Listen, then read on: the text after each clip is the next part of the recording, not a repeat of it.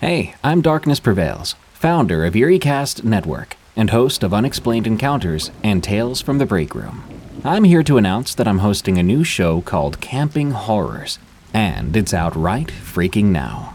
In Camping Horrors, I narrate allegedly true and terrifying camping and hiking stories. Instead of background music, there's nature sounds to help you settle into the fear. So if you like outdoors horror stories and the relaxing sounds of nature, such as rain, storms, and campfires, then Camping Horrors is the show for you. As a treat, you're about to hear episodes 3 and 5 of Camping Horrors combined into an hour of terrifying tales. If you enjoy what you hear, please follow and rate Camping Horrors on Spotify and Apple Podcasts, or find it on your favorite podcast app. You can also go to EerieCast.com. Now, throw a log on the fire, because the night is still young.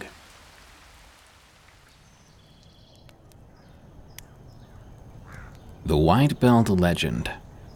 From Anonymous. I'm a purple belt in Brazilian Jiu-Jitsu. I'll just call it BJJ. It's a grappling martial arts mainly used in MMA and in the UFC. It's the combination of using leverage and technique to beat bigger and stronger opponents. Now, I won't bore you with the history of BJJ. I love it, and it's a hobby which actually makes me happy, and I like the types of people you meet and train with.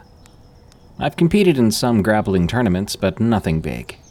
Now, BJJ has surpassed traditional martial arts like karate and taekwondo for self-defense and fitness purposes. Many companies and martial arts schools now incorporate BJJ into their curriculums. It's a worldwide phenomenon, often hailed as the most effective martial art in the world, and I intend to stick with it as long as I can. The belt system progresses from white belt to blue, purple, brown, black, and ultimately red. My teacher, John, is a black belt. He runs his own school. He organized a weekend outing for his students, a camping trip into the forest. Unfortunately, only 4 students, including myself, were able to go. John, though disappointed by the low turnout, proceeded with the trip. So there was me, John, Stuart, a brown belt with over 3 years of experience, Rob, a blue belt, and our newest member, Lewis, a white belt training for just 2 months. When we embarked on the trip, initially, everything seemed promising for a great weekend. We set up our tents and supplies in a forest spot on a Friday. The evening began well, with beer, music, laughter, and stories from John's past competitions.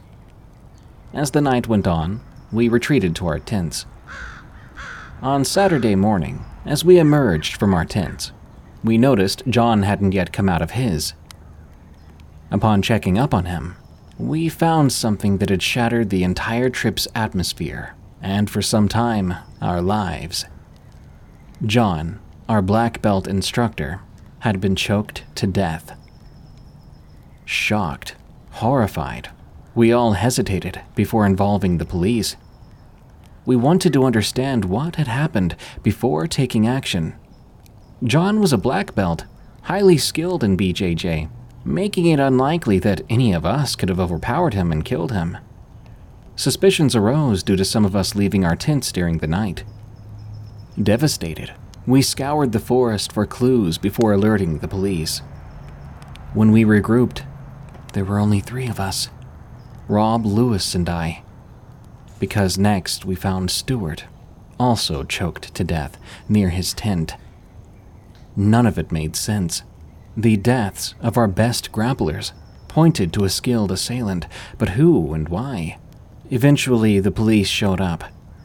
The news shocked many, and the funeral had a massive turnout. Before John's school closed down, I organized a final roll on the mats with every student to honor his memory. The police were even baffled. Neither Rob, Lewis, nor I had the skill or strength to overpower John or Stuart to choke them to death like that. Unfortunately, only one other person attended the gathering, possibly due to grief. Surprisingly, that was Lewis, the new student. The strange part about that was, I felt an unusual sense of pressure and technique, though he was meant to be a white belt. He beat me and pinned me on the mat. With a smile, Lewis got up and left without a word. Disturbed and confused, I left, and I would eventually join a new BJJ school. But nowadays when I spar, especially with white belts, I do so with caution. Rolling with them seems to trigger stress and panic within me, but none I faced have ever had the same level of skill as Lewis. What the implications of that might be, I don't like to think about. But I do know that I miss my old instructor and his school.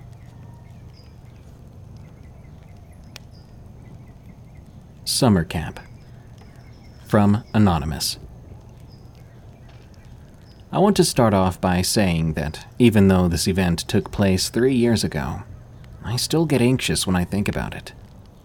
When I was around 11 years old, I went to this summer camp with my classmates. In the beginning, truthfully, it was a blast. We had a lot of fun. That was until one night. We began to hear the sound of footsteps around the shelter where my friends and I had been staying. It woke me up, but I was too afraid to get up and take a look to see who was out there. So I just lay in bed, listening to the footsteps around the shelter. Eventually, I didn't hear the footsteps anymore, so only then did I decide to peek outside. But when I did, I saw someone I assumed to be a man, standing right in front of our shelter. I was creeped out. I woke up all my friends, but when I wanted to show the person to them, that person was gone. The next day, I kind of forgot about the event. Maybe because we were too busy. That day, my friends and I were joining a group of rangers who took us into the wilderness, where we had the chance to walk around on our own, as long as we came back before 1500 hours. We went into the woods, expecting to see a lot of animals or some cool sights. However, the only thing we came across was a man. The man waved us down to come over to him. I didn't trust this for 1 second, obviously, but one of my friends said that it would be rude to ignore him and not go over. Maybe he needed something. I told him he could go, but I was getting out of here. I was going to turn back to the Rangers and tell them about everything, but it was too late. While my friends and I were discussing whether we should or shouldn't go to the man probably figured that we didn't trust him, so he started to walk over to us. I'll never forget the weird, huge smile on his face when he spoke. "Hey boys, wanna have some fun?" Right away I replied, "No thanks, my friends and I have to go back to the Rangers." The man said, "Okay," and thankfully let us go. That was kind of surprising to me, but hey, you didn't hear me complain about it. That night I woke up to the sound of footsteps again. This time I made sure to first wake up all my friends before taking a look outside to see what was there. When they were all awake, I decided then to look and see who was this person who woke me up 2 nights in a row. There was the figure again, and this time I could see his face. It was the same man we saw that afternoon. How did he know where we were staying? One of my friends yelled the following thing, and pardon my French, but it's actually what they said. "Hey, pedo, come closer and I'll stab the living crap out of you." I kid you not. I looked over, and I saw him holding a huge knife. That may be what saved us, because when that man saw my friend's knife, he immediately booked it. The next day, we went to the Rangers to report the man. We never heard about him again. The unsettling encounter remained a haunting memory for me, because I'll never know exactly what he wanted with us kids. My neighbor was a crazy person. From KH. I live in a rural part of Texas, known as Waco. We have a small town that I live in called China Spring, and it's surrounded by forests and woods. Recently, my parents decided to put a small fence up to keep our 2 dogs from getting in my neighbor's yard, because they have 2 pit bulls, and they attacked our cat once. We didn't want that to happen again with our dogs. The original fence that was there had started to rot, so we would have to replace the rotting boards on our side of the fence. Keep that in mind. Then we put up small metal chicken wire to keep them from getting out. I went out to help build that fence, and before we even got the first panel removed, our neighbor came out screaming at us. She said horrible things to my dad about past struggles he had with alcohol and drugs, and even mocked him for being a cancer survivor. By that time, I'd had enough. I told her to just get to the point. She raved on and on about how she didn't want to fence up and how it was our animals that were in their yard. I tried to explain to her that this was our side of the property, and that it was only going to keep our animals from getting in their yard. She wasn't having it. She started screaming at us again, like she was some lunatic. Before long, we weren't listening anymore, and we were walking back up to the house. From that point on, things have never been the same between us and our neighbors. One morning, we finally called the fencing company to come in and put up a 6-foot fence around our property, and to install gates with passcodes so only we could get in. When the fence was put up, we had our own privacy again, and to be honest, it was nice. But not for long. We started to get phone calls from random numbers saying that we needed to take our fence down, or bad things would happen, and other stupid things like that. One time I was home alone, and one of those numbers called again. This time the person said if we didn't take the fence down, we would receive a visit. By that time I was fed up, so I called my brother who went to the local college in our town, and I told him about our neighbor problems. I asked if he'd like to come down and help me sort this out. Now, I know you're probably wondering why we didn't call the police. Trust me, we did multiple times, but they said since it was a burn phone and was most likely destroyed, they would have a hard time tracking the line. When my brother came over to help me out, we decided we would camp out in his car and wait. That night, after a few hours, we were starting to get tired. After another hour or so, we finally saw my neighbor, the man, come out of his house and go into his garden shed. If that wasn't sketchy enough, we fell asleep, only to wake up to the sound of clinking metal underneath the hood. Someone had popped our hood open, and when they shut it, we saw my neighbor standing right in front of us, a pair of pliers in his hands. He ran right away back toward the fence line, and my brother had full intentions of chasing him. We jumped out of the car and sprinted after him. He tried to open his door and get into his house, but we caught him, wrestling him down to the concrete. His wife stood at the door screaming in horror. Then she called the pit bulls on us. Still wrestling her husband, the 2 pit bulls jumped on us, starting to rip at us and bark. I heard my parents come out of the house. My dad started to yell for me to run, but it was too late. One of the dogs had latched onto my hand and started to chew and tear at my arm. My brother finally got out of the other dog's grasp and freed me from the one that was biting my arm. To make a long story short here, 3 people rode in an ambulance that night to the hospital. My brother had to get stitches on his face and elbows where the dogs had chewed him up.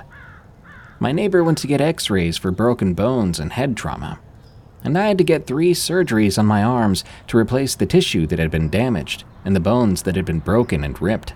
As for my brother's truck, apparently the neighbor had been tampering with the brake cables and gas and engine. Also, what scares me the most is when we got home, we noticed that part of the fence had been broken into, and the metal gate had been pried open to the point where an adult could squeeze past the bars.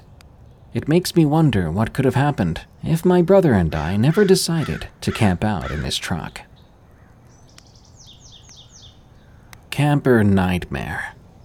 From Anonymous. My family and I had been planning this camping trip for months. It was going to be our big summer vacation, a week spent in nature, sleeping in our camper and enjoying the great outdoors. My wife, Joyce, and I have 2 kids, a 12-year-old son named Tyler, and a 9-year-old daughter named Amy. The kids were so excited for this trip, and so were we. It had been a few years since our last camping vacation, and we were all ready for a break from the hustle of daily life. We packed up the camper and hit the road early Saturday morning. Our destination was a campground about 4 hours from home, one we'd stayed at a few times before. It was nice because it had a lake for swimming and fishing. It also had hiking trails and was generally pretty secluded, while still having some working utilities. After stopping for lunch along the way, we soon arrived at the campground in the mid-afternoon. We checked in, found our campsite, and got everything set up. Right away, the kids went to go explore, so we let them ride their bikes around while Joyce and I organized the camper, getting our outdoor kitchen ready for dinner. Before long, the mouth-watering scent of grilled burgers filled the air. As the sun began to set, we ate our dinner and roasted marshmallows over the fire. The dark woods surrounding our campsite was peaceful.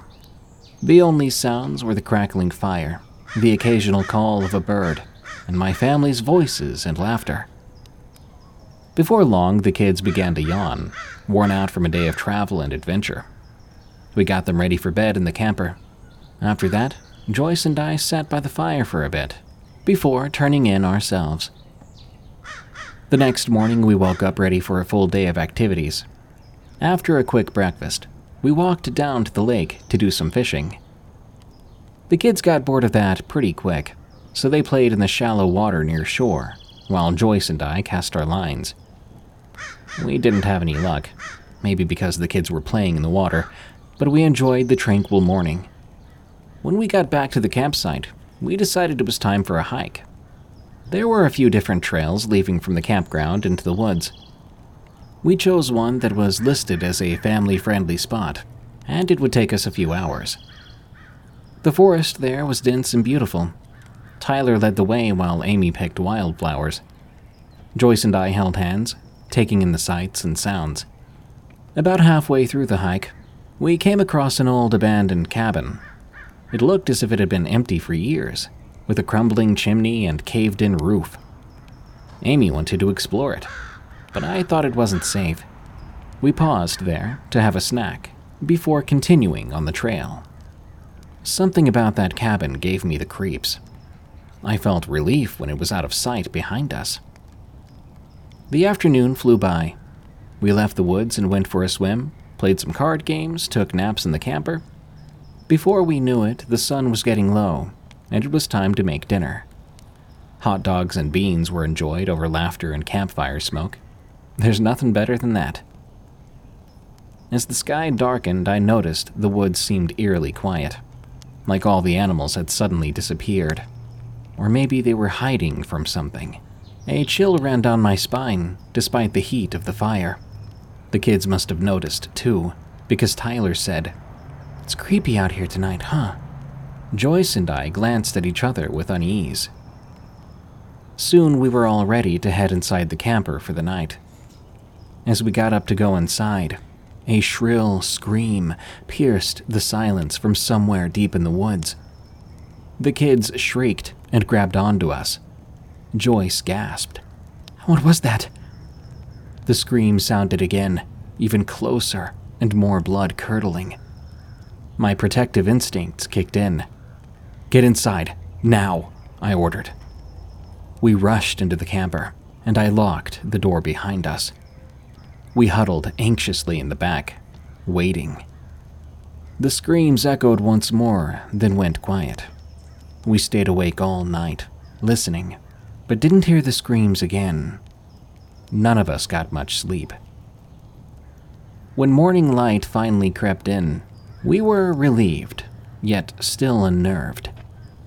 Over a quick breakfast, we discussed packing up and leaving early, but the kids begged to stay one more night, promising not to wander too far from the campsite. Joyce and I reluctantly agreed, but we said we'd leave first thing in the morning, whether the kids liked it or not. We spent that day sticking close to our campsite. I kept getting a creeping sensation that we were being watched from the woods. The family that occupied the neighboring campsite had apparently packed up and left sometime during the night when they had too heard the screams. I didn't blame them one bit. As the sun began to set, I noticed a distant rumbling of thunder. Dark clouds were approaching. A summer storm was rolling in. We ate a quiet dinner, then went inside the camper, hoping to wait out the storm. The wind began to howl, lightning flashing brighter, thunder booming louder, and then the heavy rain started to pelt down. The storm soon became the least of our worries. Over the torrential downpour, a noise arose from the woods. At first it was barely audible, but it steadily grew louder, more pronounced. A ghastly moaning echoed around us, accompanied by the sounds of snapping branches and underbrush being trampled. My family cowered in the camper, terrified. "What is it? What's out there?" Amy whimpered through tears. "I don't know, honey," Joyce replied shakily. "Your father and I will protect you, okay?" I clutched my shaking hands into tight fists, ready to defend my family from whatever evil lurked in those dark trees. The awful moaning and trampling grew deafeningly close before stopping just at the edge of our campsite. We held our breaths, bracing for attack. Suddenly, a bright light flashed outside the camper window, blinding us. A bullhorn squealed, "Come out with your hands up!" We stumbled out of the camper, stunned to see two police officers approaching us, guns aimed warily at the tree line. "There is a dangerous animal on the loose, one that we've been tracking," one explained. "Please quickly pack up so we can escort you to safety." We didn't have to be told twice. We rushed to pack everything into the camper while keeping an eye out for whatever animal had been stalking us. Soon we were driving away, flooded with relief. The kids fell asleep almost instantly after the terrifying ordeal. Once we felt safely far away, Joyce turned to me and whispered, "Next year, I say we just go to the beach." I wholeheartedly agreed. We never did return to those woods, and to this very day I wonder what kind of animal the police were tracking. This episode is sponsored by The Dead Files from Travel Channel. If you're listening to anything on the EerieCast network, odds are you love ghost stories. That's why I think you'll love The Dead Files from Travel Channel.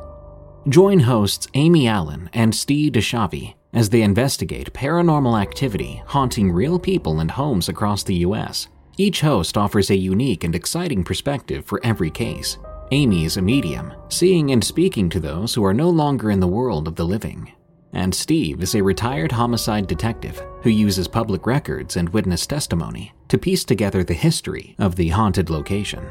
Each episode of The Dead Files features a different, real haunting to possibly help the family struggling with its effects. One episode on Falconer, New York, deals with a family who keeps waking up with scratches and bruises. They frequently witness a shadow figure lurking around their home. Amy and Steve receive their call and investigate, with Amy using her strength as a medium to understand who the presence is coming from and why it's so angry, while Steve, separately, researches the history of the home, only to discover several previous residents who lived at the home died, confirming Amy's own findings. After their investigation, Amy and Steve must conclude with whether the house is safe to remain in, or if it's time to get out. I really love the differing perspectives and skill sets between the two hosts, and I think that's why The Dead Files is a must-listen podcast for any fan of the paranormal and supernatural. Listen to The Dead Files wherever you get your podcasts.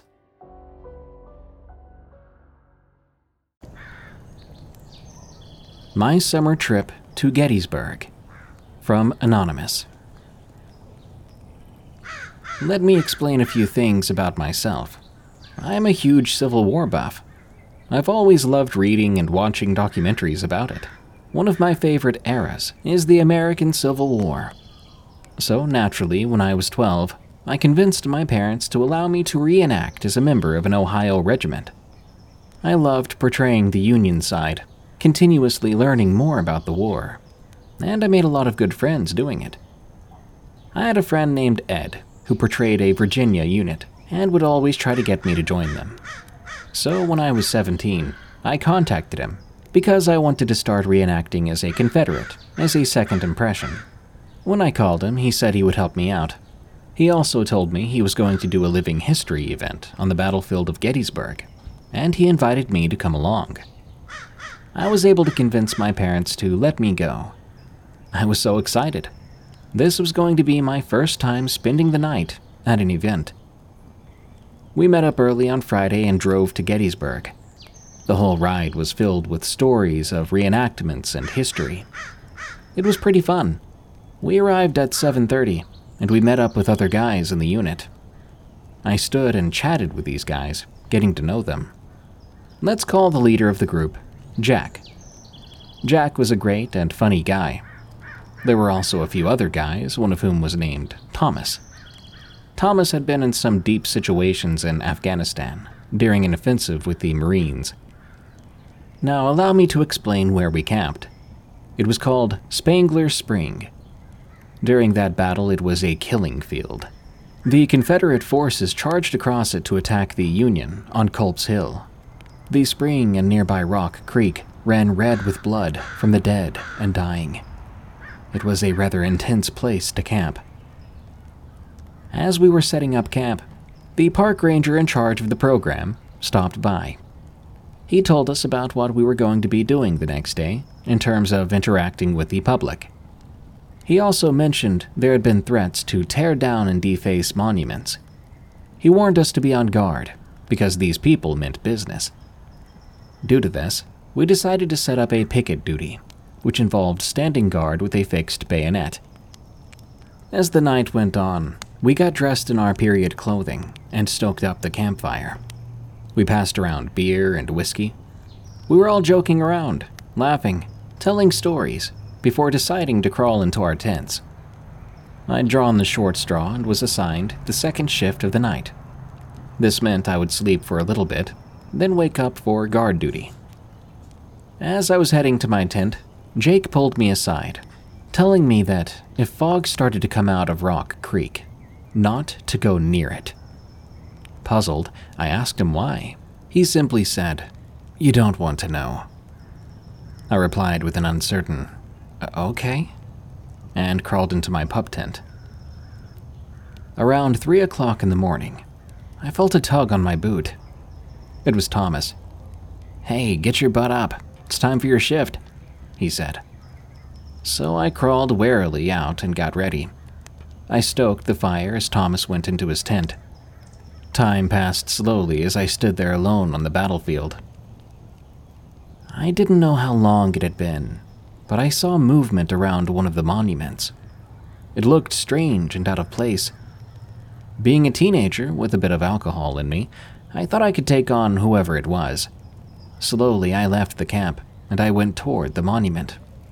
I aimed my rifle, hoping to scare the person off. I saw them dart behind it, so I lunged forward, yelling a rebel yell, but nothing was there. I was puzzled by this. I tried to reason with myself. Then I noticed a fog starting to creep out of Rock Creek. It passed my feet and began to surround me. Soon, the air smelled thick with gunpowder. Musket shots began to ring out. Orders were shouted. Black silhouettes of soldiers ran past me. They were falling, and moans came from them. I was scared, stiff. Fear ran through me. I felt like I was going to die. Then, bam, I felt something hit me in the stomach. I fell on my rear, screaming out. I lay there for what felt like hours. I looked toward our campsite, but I couldn't see the glow of our fire. I tried to crawl away then, but the pain kept growing. I passed out next to the monument. I woke up a few minutes later to see the fog retreating back to the creek. Then Jake came running from camp, dragging me back as the fog crept closer. "You okay, kid?" he asked. "I had to take a leak and noticed you were gone. I saw a gap in the mist there. Weird stuff happens in there, right?" He explained. I said yes, and I told him what happened to me. He looked at me and he laughed. "We've all had our experiences, kid. It happens here. We just sort of tuck it away as an old story and move on," he advised. The fog never entered the camp, but did stay around it. We sat there and talked for the rest of the morning. Thomas came out of his tent and joined us. "You saw it, right? The horror?" he said. "Yep," I replied. "When someone dies a violent death like that, it just doesn't leave. Lives snuffed out in an instant. Something remains. Watching someone bleed out in your hands is a horrific experience. This place is saturated in that pain. There's something here," he said. We stared at him in silence. He then changed the topic to work. Eventually, the morning arrived, and we went about our activities. Other than this incident, it was a fun weekend. Gettysburg is a great family vacation spot and tourist attraction. The place remembers that a battle happened there. Thousands of kids fought and died over issues back then. Just because it's been over 150 years doesn't mean it's insignificant. There is something on that battlefield, and it will always be there. Should have opened that door. From Tiny Teacher. This incident occurred during a week-long camp with our class. I'm currently a teacher at the same school. When the bus arrived at the camp, there were separate cottages for the boys and the girls. After unpacking, we all headed out. Landon, being his usual troublesome self, was causing problems right from the start. Though he was disliked by about everyone, his exceptional athletic skills had prevented his expulsion so far. Sarah, one of the best students, used to be somewhat reserved, making her a target for his bullying. One of the teachers, Mr. Bradius, was often seen with Sarah and defended her. As Landon taunted her, tears welling up in Sarah's eyes, the girls would rush over to console her. And on this occasion, Kim was even shoving and punching at Landon. The teachers intervened, separating them. Kim wore a rare smile, something only seen when he was with Elisa. After things settled down, we began the camp activities. Landon excelled in competitions, of course, but remained an obnoxious presence. As night approached, Landon targeted Sarah again. He tripped her, causing her head to hit a rock and bleed. He then stepped on her ankle, adding injury to injury. Mr. Bradius intervened, grabbing Landon and tossing him several feet away. He picked up Sarah then, who was in tears and in pain. They headed to his cabin. Bradius sternly ordered, "Landon, don't you enter any cabin or cottage while we're here. Everyone, anybody who thinks of letting him in will be expelled."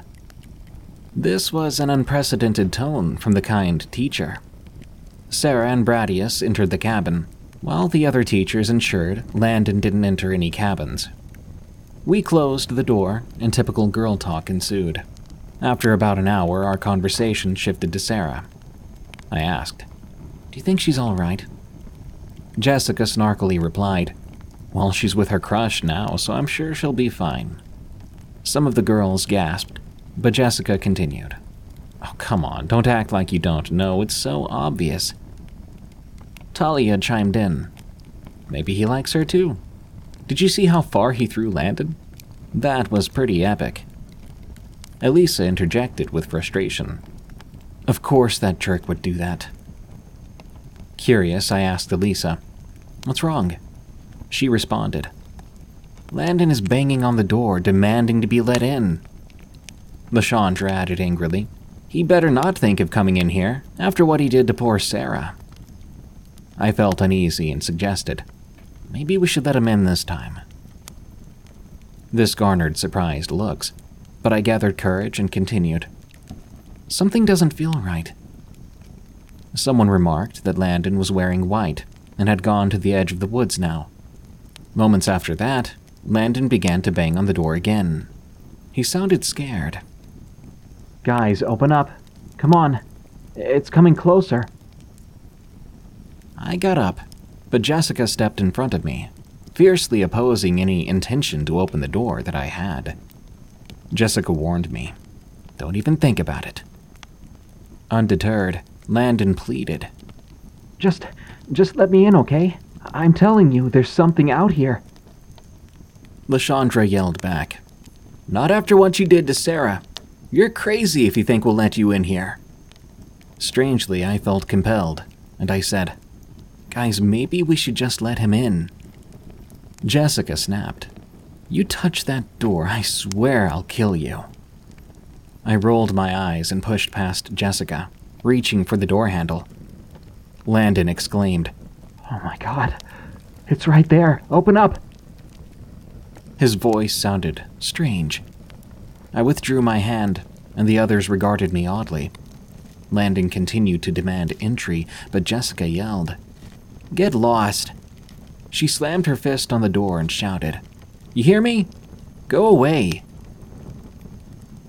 There were a few more noises, followed by silence. Our group went to bed shortly after. Morning arrived, with teachers urgently knocking on our door. We dressed quickly and headed out. Sarah limped from Mr. Bradius's cabin, a bandage on her head. She smiled and walked towards us. I asked, "How are you holding up?" She replied with a smile, "Well, I've got a mild concussion, and my ankle's badly twisted. Can't really walk much." Mr. Bradius gathered our attention. "As you can see, Landon isn't here. We need to find him, or there'll be consequences for the school." We were paired up and sent into the woods to search for Landon. After about 30 minutes, we heard a scream, and we all hurried towards it. The teachers closed off the area, a trail of blood leading through them. Mario and Harris sat sobbing on the ground. At the end of the day, it was confirmed that the body found was Landon's. I still wonder if opening the door that night could have changed the outcome, but I'll never know for sure. Not One More Night, from Morrington 88. Last month, my girlfriend Ella and I decided to go camping at Mount Shasta. We're both into hiking and stargazing, so it seemed like the perfect romantic getaway. We drove up there on a Friday afternoon, found a nice, secluded spot to set up our tent, and settled in as the sun started to go down. The woods got totally dark, and all you could see were millions of stars in the sky. It was so beautiful and peaceful, listening to the wind in the trees and the river flowing nearby. We cooked up some hot dogs in the fire pit. We then cuddled up in our sleeping bags, Ella using my chest as a pillow. I'm not sure what time it was when I suddenly woke up. I heard people walking around outside the tent, their footsteps crunching on the twigs and dirt. There were hushed voices too, but I couldn't make out the words. My heart started to race. Who would be out here in the middle of the night, in someone else's campsite? The footsteps circled the tent once, then again. The voices kept whispering. I remained frozen, staring wide-eyed at Ella, who was now awake and silent too. We were both petrified, just lying there, clutching each other silently. After a long and stressful while, the footsteps finally stopped near where Ella was sleeping. Then someone leaned against the tent wall, right by her head. I swear I could hear them breathing. A million scary thoughts went through my mind. Were we about to get attacked? Robbed? Kidnapped? Every muscle in my body was tense. After leaning against the tent for a few more moments, I heard whoever it was finally walk away. Ella and I just lay there clutching each other, hardly daring to even breathe.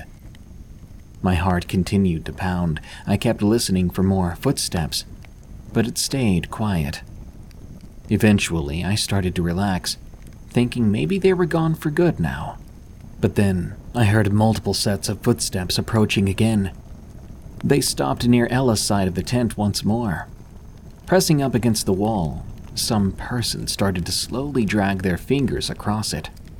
Back and forth, they squeaked across the fabric. I realized with horror they must be drawing some kind of symbol or picture. But why? What were they doing? This went on for too long before the group finally retreated back into the woods. The sky was just starting to get light as Ella and I waited, still frozen, still scared, waiting for any sign or sound that they had returned. But we heard nothing except some birds chirping. As soon as it was fully bright out, we hurriedly crawled from the tent, looking around frantically. The camping area looked the same, but as I did a wider sweep, I noticed strange symbols carved into several of the trees. There were also odd markings traced in the dirt around the fire pit. We went to check the spot on the tent where the person had been standing for so long, drawing. We found something. Right at Ella's head level was a symbol painted on the outside of the tent in what looked horribly like blood. I didn't recognize the symbol at all. Some odd crisscrossing lines and a sort of star shape in the middle. After seeing that, we threw all our gear hurriedly into the car and sped back down the mountain, terrified. Who were these people? What did they want with us? We drove straight to the nearest ranger's station. We told them what had happened. The ranger's expression turned grim when we described the symbol left on the tent, which was 4 circles and a cross in the middle.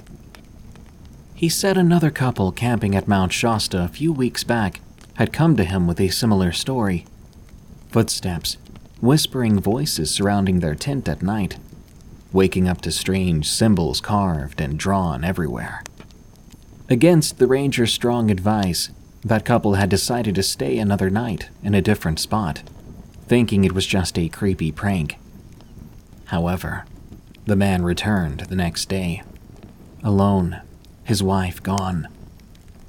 He said his wife had been dragged screaming from their tent in the night and vanished into the dark woods. Days of searching by rangers and police turned up no trace of the woman, except for her torn night clothes a few miles from the campsite.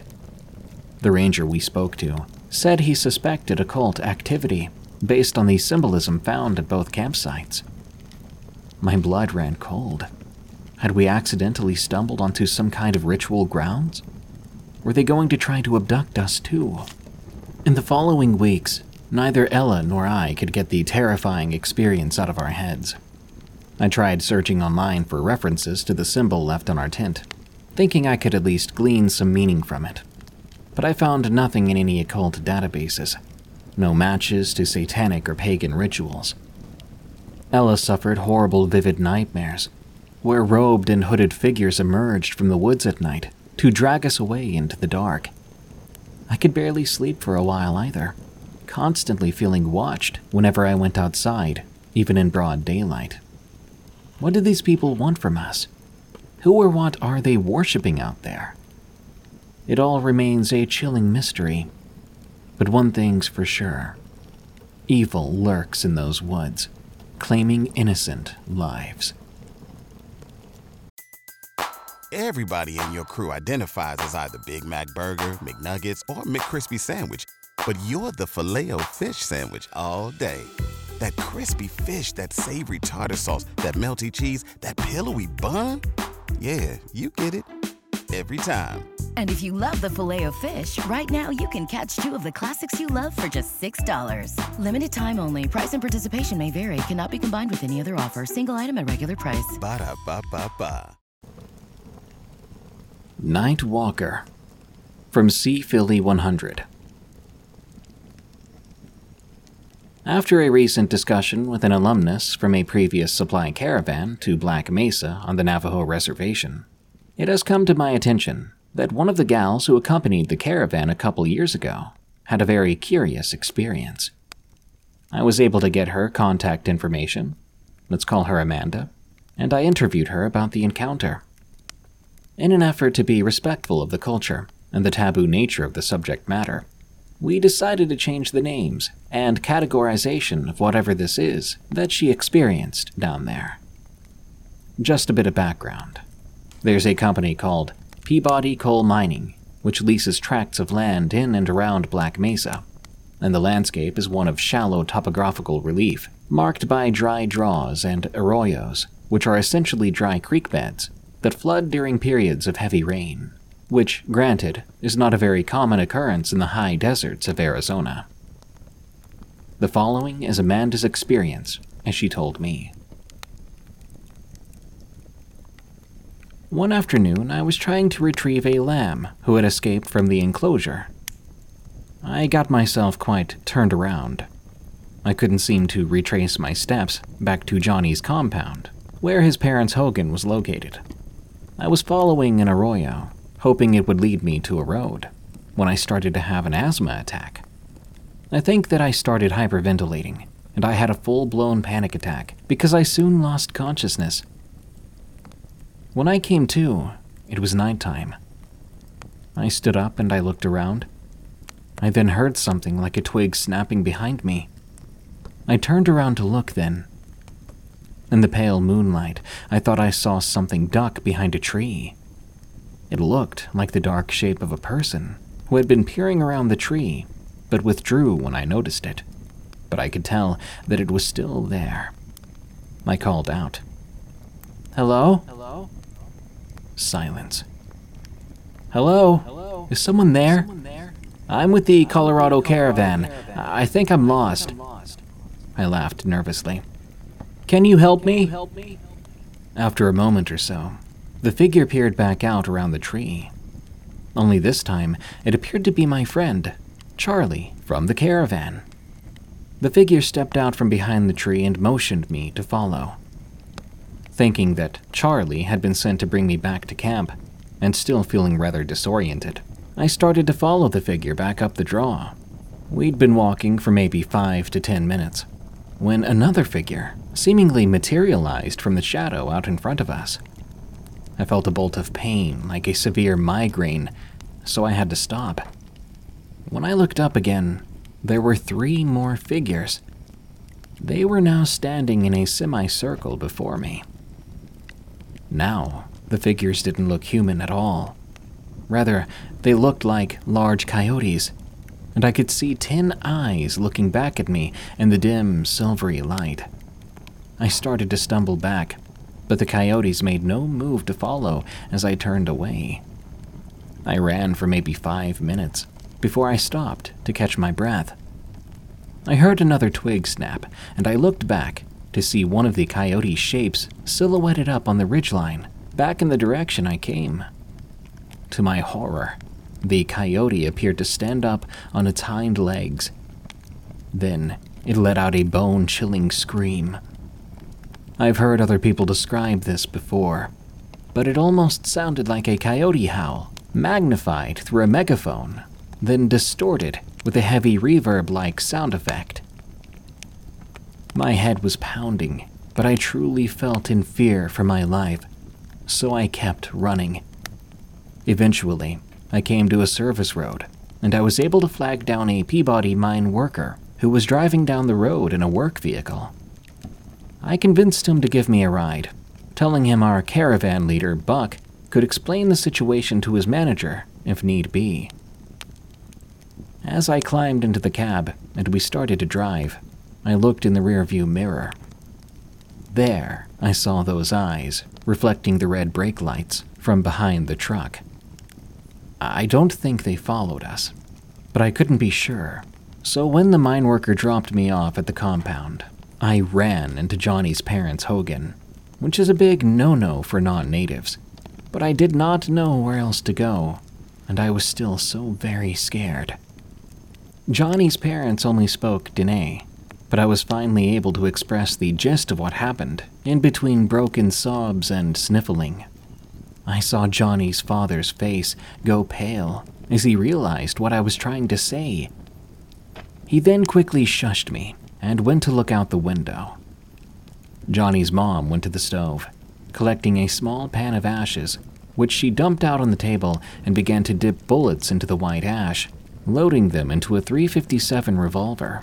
She was singing what I can only assume was a Dene prayer for protection, while looking worriedly at me. They let me sleep inside, and nothing more happened that night. In the morning, they called a medicine man to come and pray over me. We still had a couple nights left, but decided to cut the trip short after that. Johnny said not to worry, that the walkers wouldn't bother them anymore, now that we were leaving, and that he was just glad I was okay.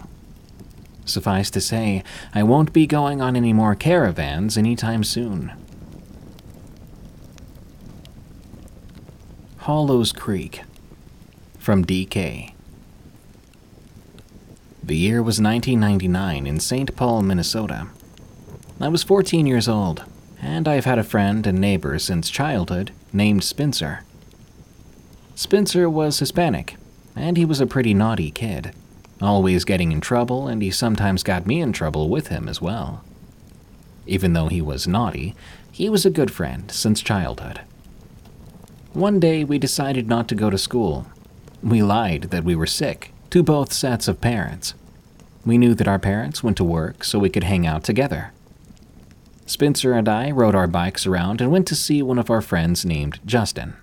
Justin's family was pretty well off, and he too had lied to his parents that he was sick.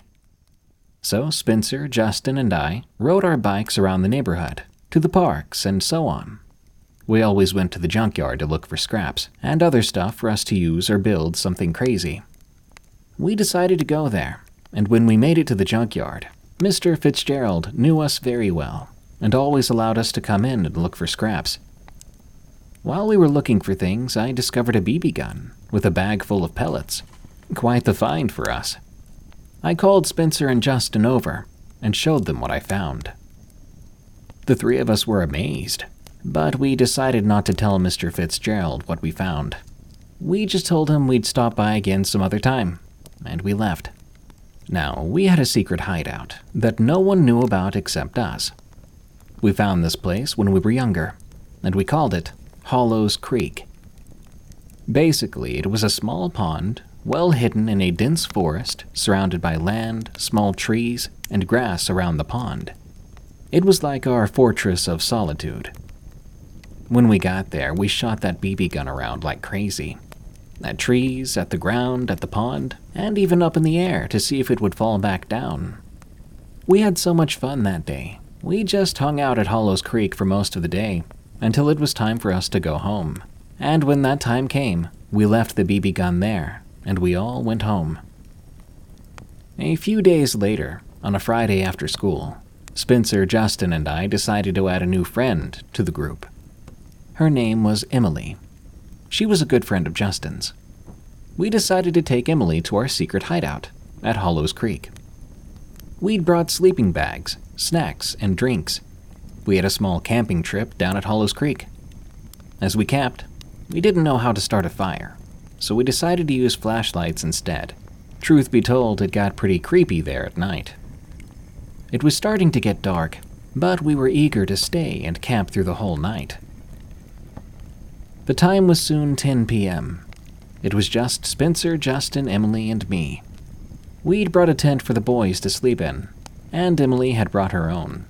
But we set up the two tents close together, just in case Emily got scared, or one of us did. Spencer grabbed the BB gun, leaving it in our tent. We said our goodnights, and we all went to bed then.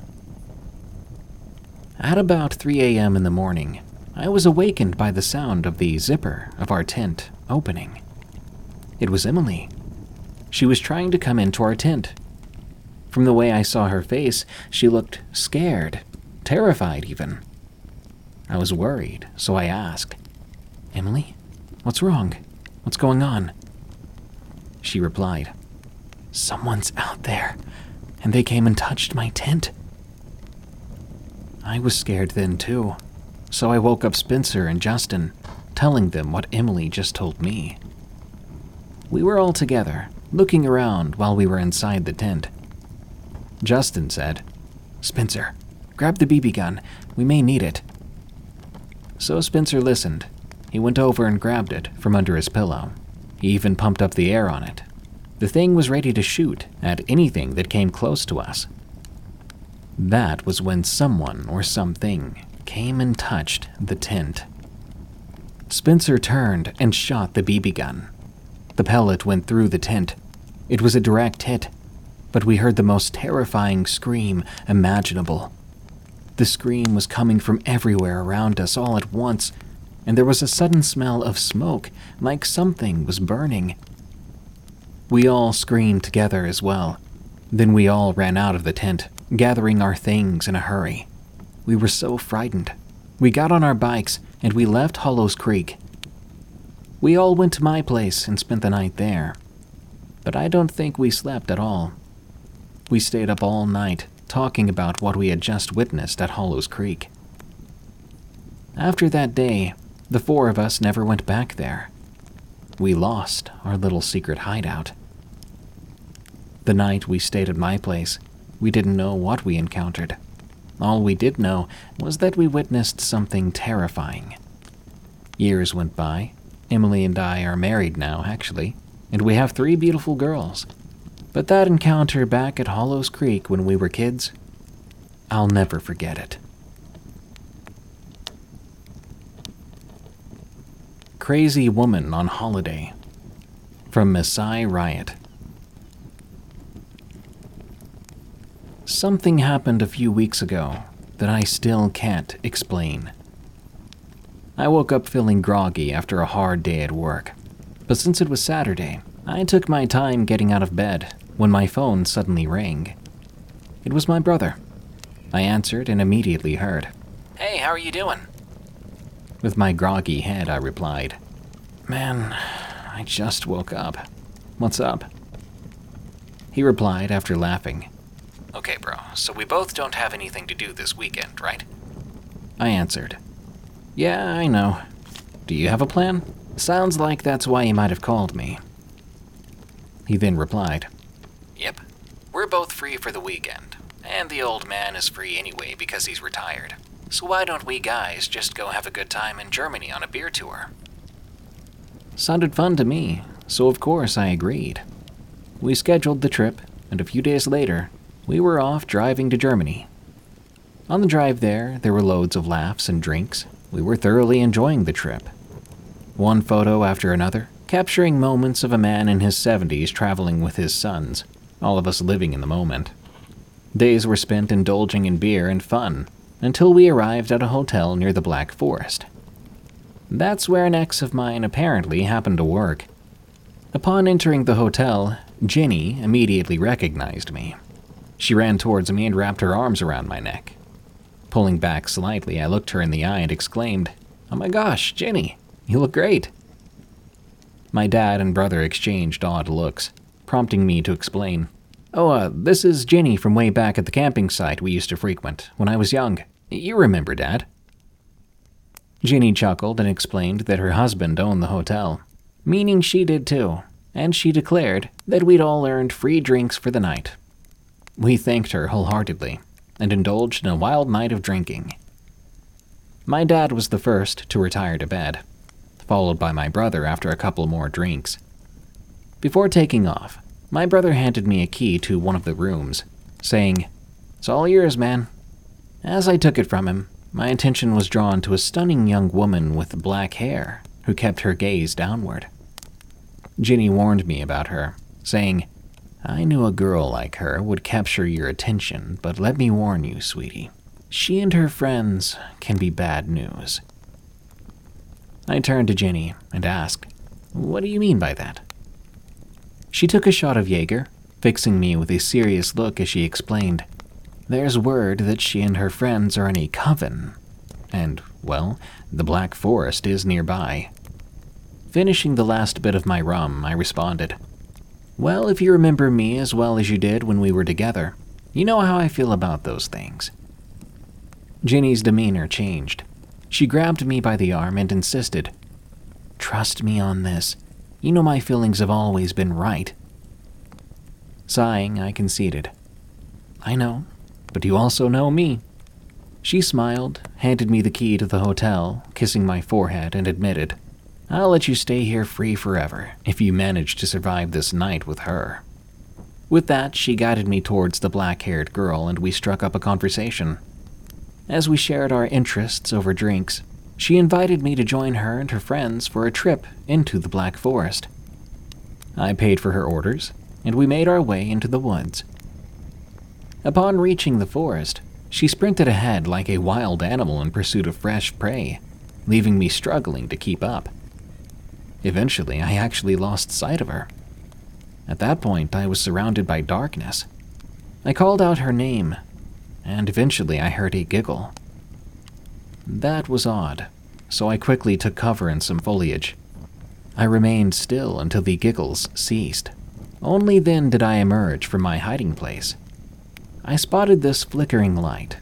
I was drawn towards it, though I would soon regret this decision. As I approached, I realized that something was amiss. 8 women stood in a circle around a large fire, and among them was the black-haired girl I was meant to be with, holding an unmoving cat.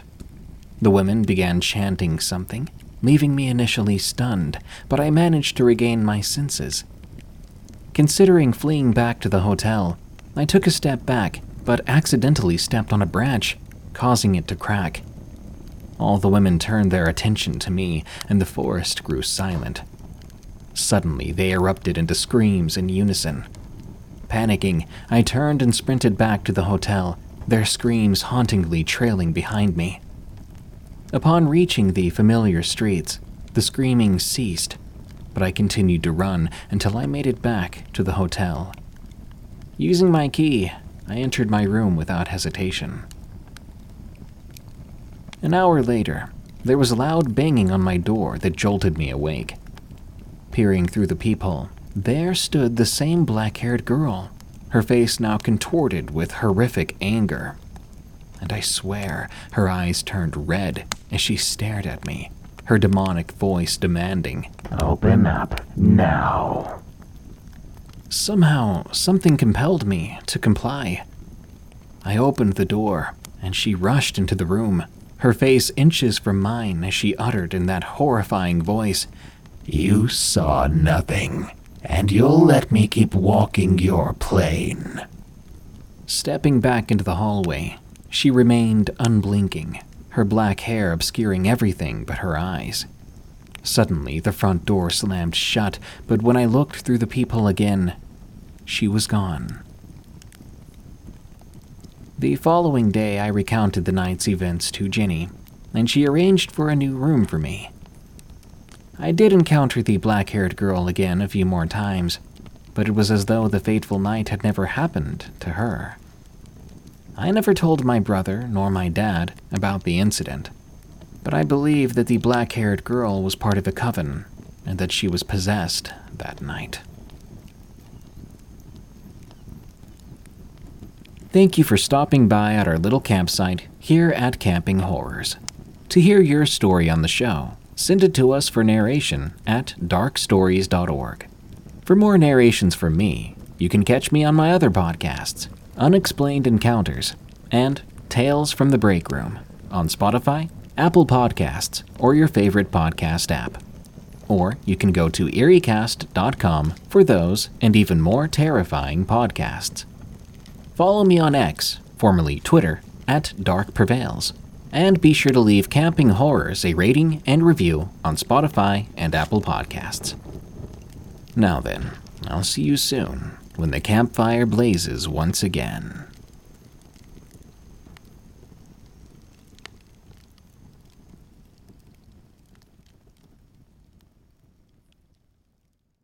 Waiting on a tax return? Hopefully it ends up in your hands. Fraudulent tax returns due to identity theft increased by 30% in 2023. If you're in a bind this tax season, LifeLock can help. Our U.S.-based restoration specialists are experts dedicated to helping solve your identity theft issues. And all LifeLock plans are backed by the $1 Million Protection Package. So we'll reimburse you up to the limits of your plan if you lose money due to identity theft. Help protect your information this tax season with LifeLock. Save up to 25% your first year at LifeLock.com/aware.